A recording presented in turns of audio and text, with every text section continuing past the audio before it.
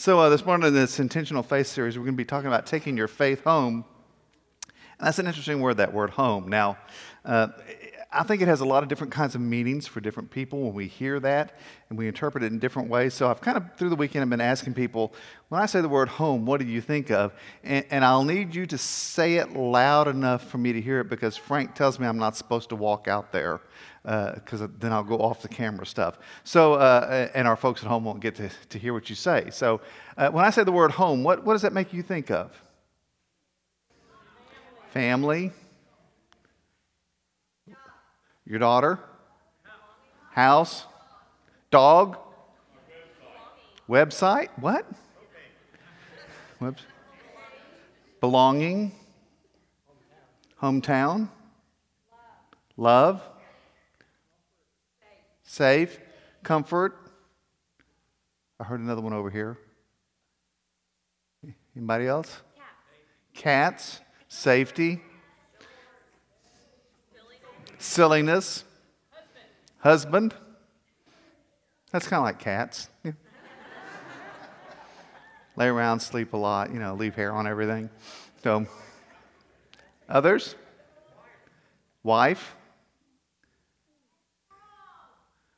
I'm sorry, what was that? Frogs, right? Okay. Happiness. Parents. Cooking. Security, family, chaos. Now, I think that's spoken by someone with young children in the house. Yeah, I mean, it's interesting. And when I think about home, Cindy and I, we've lived in Austin more years than we've lived anywhere else. We've lived in the Austin metro area. But, she was an Army kid, and so, she was in Kansas and Kentucky and upstate New York before her dad was posted in San Antonio. And then she was in San Antonio. He retired there from the base there. But she thinks of San Antonio as her home, even though she's actually lived here longer than that. And I've lived here longer than anywhere else in my life. Although I was born in Victoria, Texas, and then we moved to Corpus Christi and went to school in Georgetown and then to Denver before I came back here. So, it's interesting that even though this is the place we've actually lived the longest, I think of Corpus as home. She thinks of San Antonio as home. She doesn't think of Corpus as home because it's too humid. I'm sorry, you just can't stand that. But so it's interesting the way we kind of attach different things to it. And then, last summer, some of you know, we moved last summer into a different house. We're like 3 miles away from where our other one was.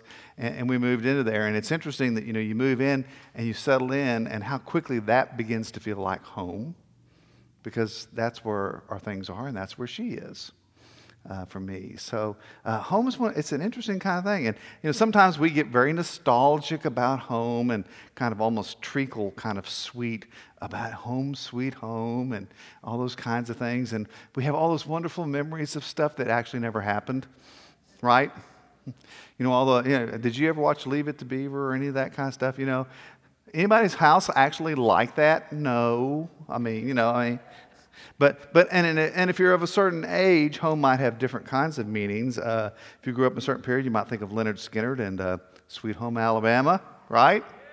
Yeah. Okay. Somebody over here. Yeah. Or if you're kind of a movie fantasy buff, you might think of E.T. Phone Home, right?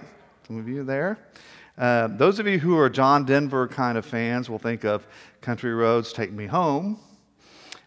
If you're more of a literary kind of person, you'll think of Thomas Wolfe, You Can't Go Home Again, the novel and that play that came out of that. And if you're in Austin, if you've been in Austin for any length of time, you ought to think of Jerry Jeff Walker and I Want to Go Home to the Armadillo, right?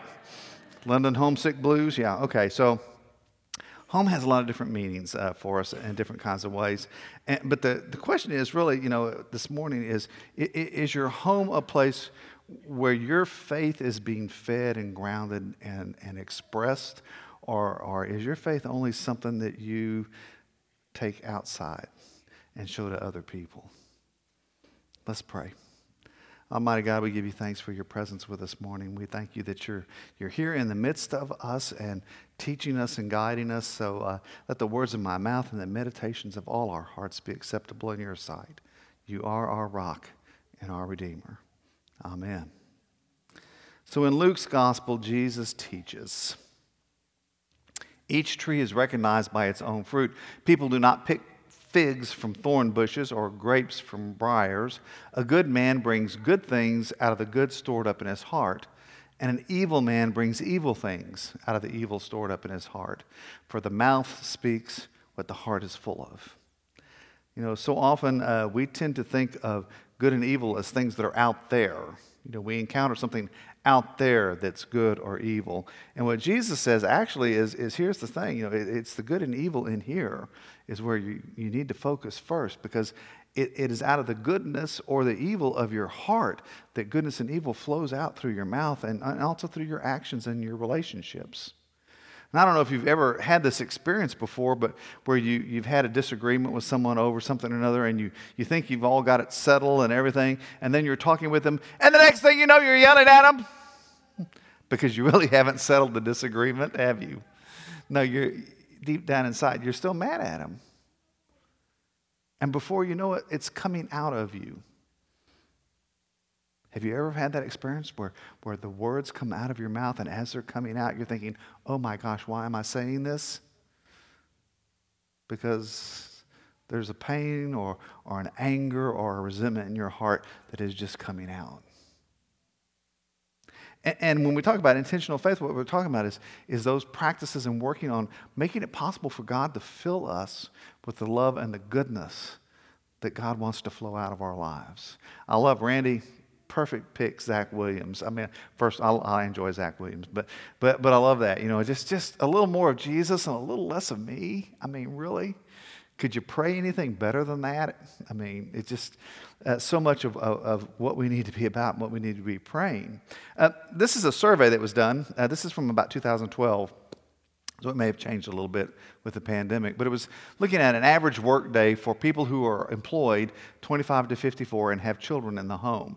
And so, you know, it shows off, you know, one of the big blocks is sleeping, 7.6 hours. I doubt that. But anyway, if you got children in the home, yeah, good luck. Working and related activities is 8.6 hours. That's the biggest block. Those two are the majority of your day. The next biggest block is leisure and sports. And then there's household activities at 1 hours and eating and drinking at 1.1 hours, which tells me this was not a Texas person because there would be more time eating. I'm serious. And then caring for others, 1.2 hours, and other 1.8 hours. And you notice nowhere on there is anything about faith. So I'm assuming that when they do this, that people, that's that other little blue slice, light blue slice up there, that 1.0 hours is where that happens. And so we spend this small amount of time on something, and we wonder why more goodness and love is not flowing out of us. So in the history of the church, one of the places in Judeo-Christian church, one of the places where faith has been developed, strengthened, nurtured has been in the home. I mean, that's early on. You know, early on in the history of the Hebrews, I mean, that was the only place there was. I mean, Hebrews were wanderers, nomads. That's what the word means, and they had their tents that they traveled in, and they taught in their families. This is where faith was nurtured and where it was practiced, and so that's kind of how it began. During the Exodus, you know, you have the tabernacle that travels with them in the presence of God, where worship takes place, and that eventually translates into the temple in Jerusalem, which is where worship took place in the time of Jesus. Now, the synagogues were places for teaching. You learned and you were taught there, but worship took place in the temple in Jerusalem. And then in 70 AD, the Romans sacked the temple and destroyed it. And it's never been rebuilt. And since that period of time, the locus of worship for the Hebrews first was in their families, because that's how they had to keep the faith. That's where they kept the faith alive, was within their family units and in their homes. And then it began to develop in the synagogues. And early worship in the synagogues and early worship in the Christian church look a lot alike because a lot of those families were all part of the same connection. You know, they were all one big family together. And some of them were still Jewish and some had become Christian. And so those forms look similar. It's interesting to me that when you look at the history of Israel, the events, you have the time when God calls Abram, but then you have this time of famine. They go to Egypt, and what we forget sometimes is when the Exodus occurred and the people came out of Egypt, some of the Jewish people remained behind in Egypt. In fact, the second oldest synagogue we know of is in Cairo.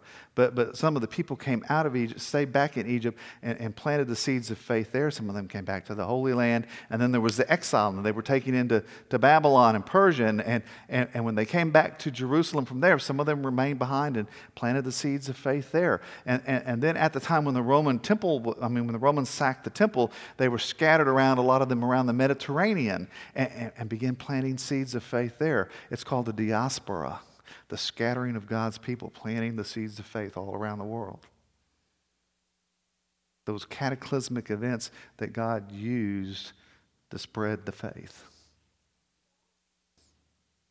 And as they scattered in the same way in the Christian church, as they scattered around the world, the original place that faith was practiced most powerfully was in the home. And over time, we've kind of lost that. I mean, we've gotten to where we think that the only place we practice our faith is when we come into a building like this, and we come into worship, or we go to Sunday school, or we go to a Bible study, and it all happens in this kind of contained space. And the places in the world, when we look out across the world, the places in the world where Christianity is just exploding and growing like crazy are all places where they have not forgotten to nurture faith in the home. About 5 years ago now, I think, a group of us were lucky. We got to go to Cuba. And we got to worship in one of the Casas Cultos, which is the house churches of Cuba. And the church we went to in San Antonio, Cuba, it was the second church in Cuba to get a permit to have an actual building that they could worship in. So we went down to help them kind of remodel this building and work on it. But in the meantime, there were 16 house churches that were part of this bigger church that all continued to meet. So there was always at least 2 of them meeting on any given night of the week, because Wednesday night was the prayer meeting night when the church came together, and Sunday was worship. So the other 5 days of the week, there were always at least 2 of them meeting. And we got to go with several of them, and they gathered in people's homes. This is where they worshiped.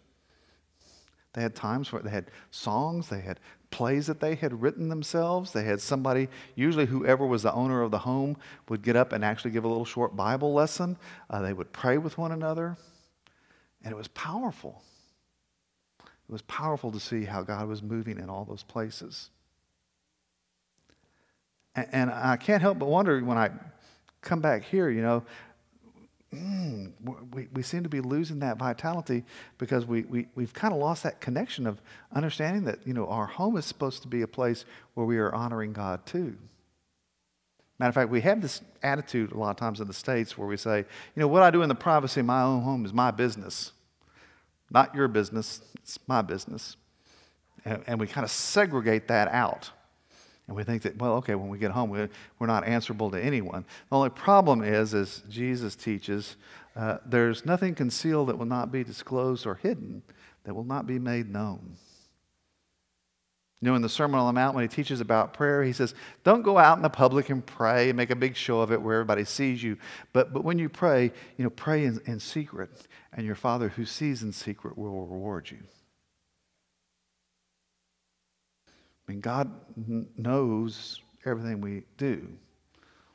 And even in the privacy of our home, God longs to pour his goodness into us. And we too often begin to think that our home is the place where we get away from everything, sometimes including our faith. Dwight Moody would say, character is what you are. Come on, Dwight. Is what you are in the dark when nobody can see. Character is what you are in the dark. And yet, it's in that place in our homes where Christ longs to meet us, and God longs to pour that goodness and love into our hearts that then can flow out from there into the rest of the world. Now, I want to be really clear. This model of nurturing faith in the home has always been there, but we're not the first ones to struggle with it.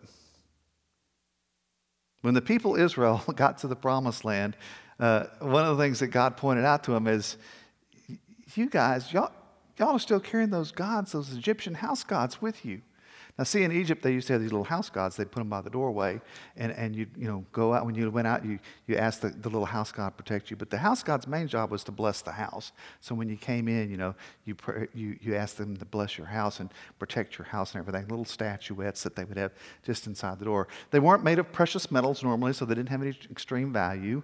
But when Israel left Egypt, they took a lot of things out of their owners' homes with them. Some of those were of great value, but some of them, these little house gods, these little statues, and they carried them with them for 40 years through the desert. Now, I'm at the point in life when I take a long trip somewhere, meaning more than 2 hours or so, I'm thinking, what do I not have to take? Because whatever I have to take, I'm going to have to schlep it in and out of the car or onto the conveyor belt. Or if you travel overseas, you're going to be in places that, where you have to haul them upstairs and downstairs and all this. So I'm trying to think, what do I not have to take? How light can I go? Because I don't want to haul any more than I have to haul. But the Israelites hauled these gods across the desert for 40 years. Which tells you something about how much they valued them. And God knew that the Israelites had these little house gods competing with him. And so he speaks to them through Joshua. Now fear the Lord and serve him with all faithfulness. Throw away the gods your ancestors worshiped beyond the Euphrates River and in Egypt, and serve the Lord. But if serving the Lord seems undesirable to you, then choose for yourselves this day whom you will serve, whether the gods your ancestors served beyond the Euphrates or the gods of the Amorites in whose land you're living. But as for me and my household, we will serve the Lord. So, choose for yourselves this day whom you will serve.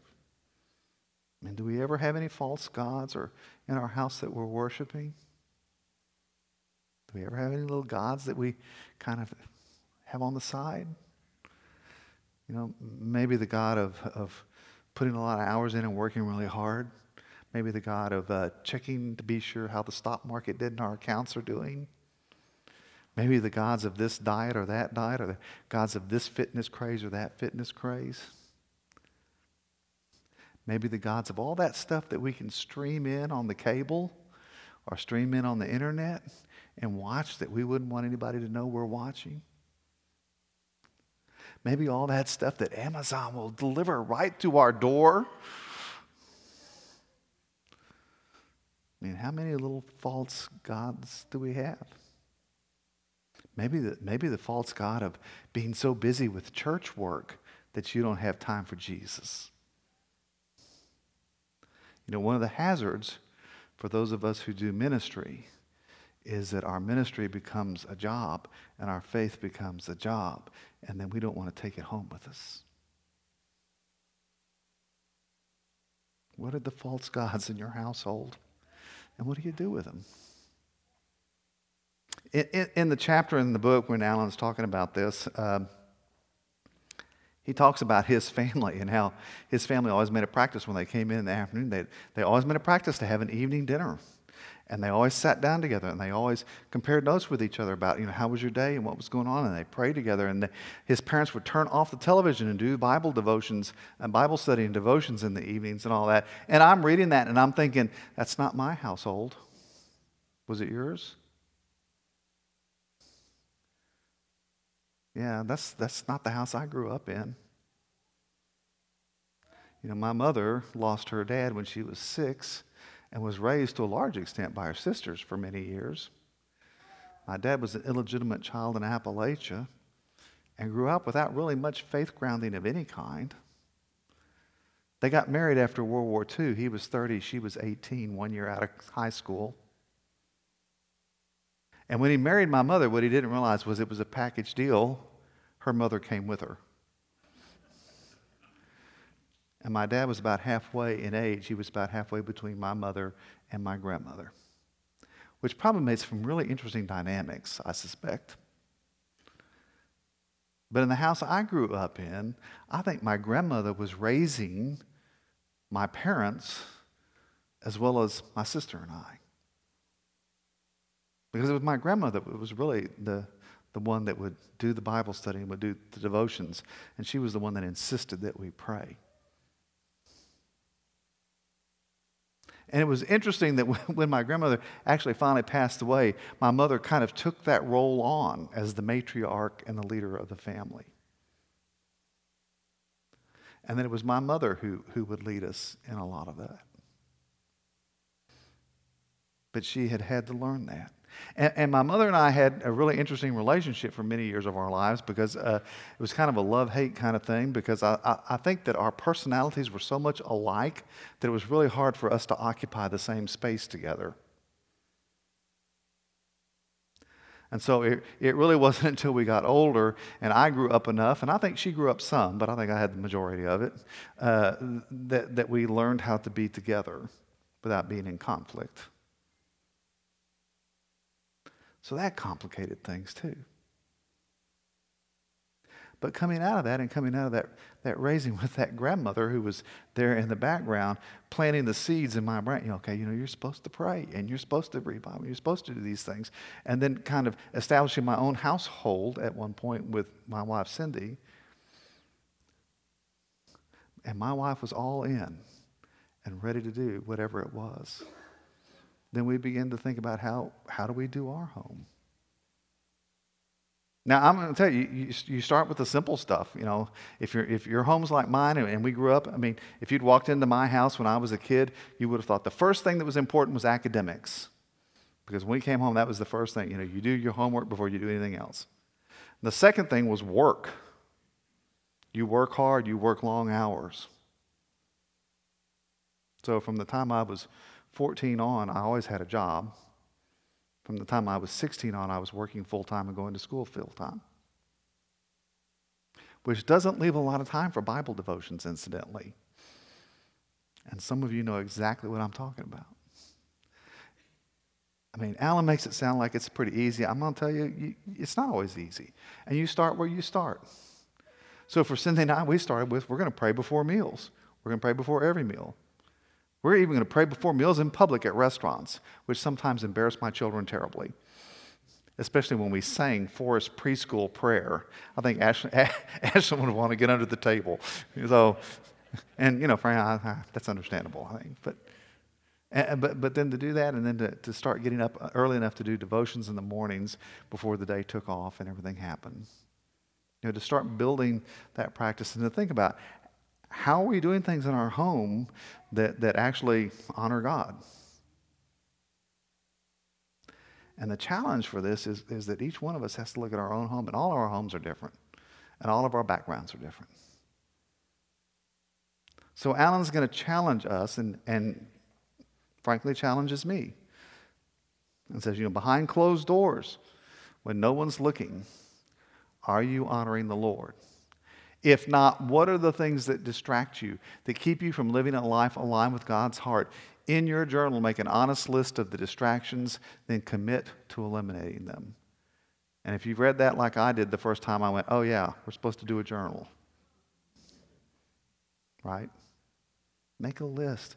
Commit to eliminating them. What would your husband, wife, child, or parent say about the life you live in secret? Would they say you do your best to honor the Lord, or that your private life is not aligned with the expression of your faith? Make a sincere assessment. And if you haven't been honoring God in the home, talk with your spouse, family members, friends about the changes that you should make. Repent of the times you haven't honored God in your home, the times you've ignored God, the times you've lost your temper or lashed out, or the time you've allowed things into your home that you shouldn't have. And then choose to protect your home from anything that dishonors God. Offer a simple prayer each day as you come home from work or school. God, may you be glorified in my home tonight, and may I live with integrity. God, be glorified in my home tonight. May I live with integrity in this home.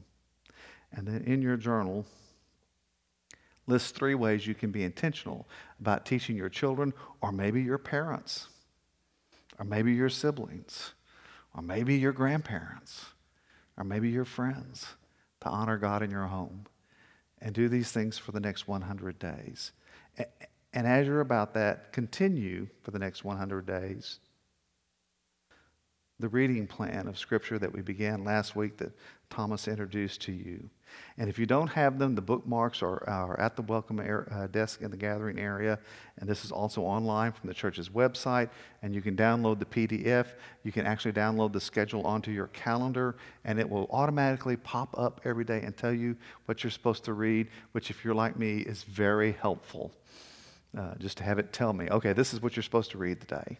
And it lists the readings for each day. And then there's some questions to go with that. As you read that, think, what's happening in this passage? What does it teach me about God, myself, and how to follow God? Is God saying something to me here? And if so, what is it? And how can this Scripture become part of my life? And then pray. And then pray.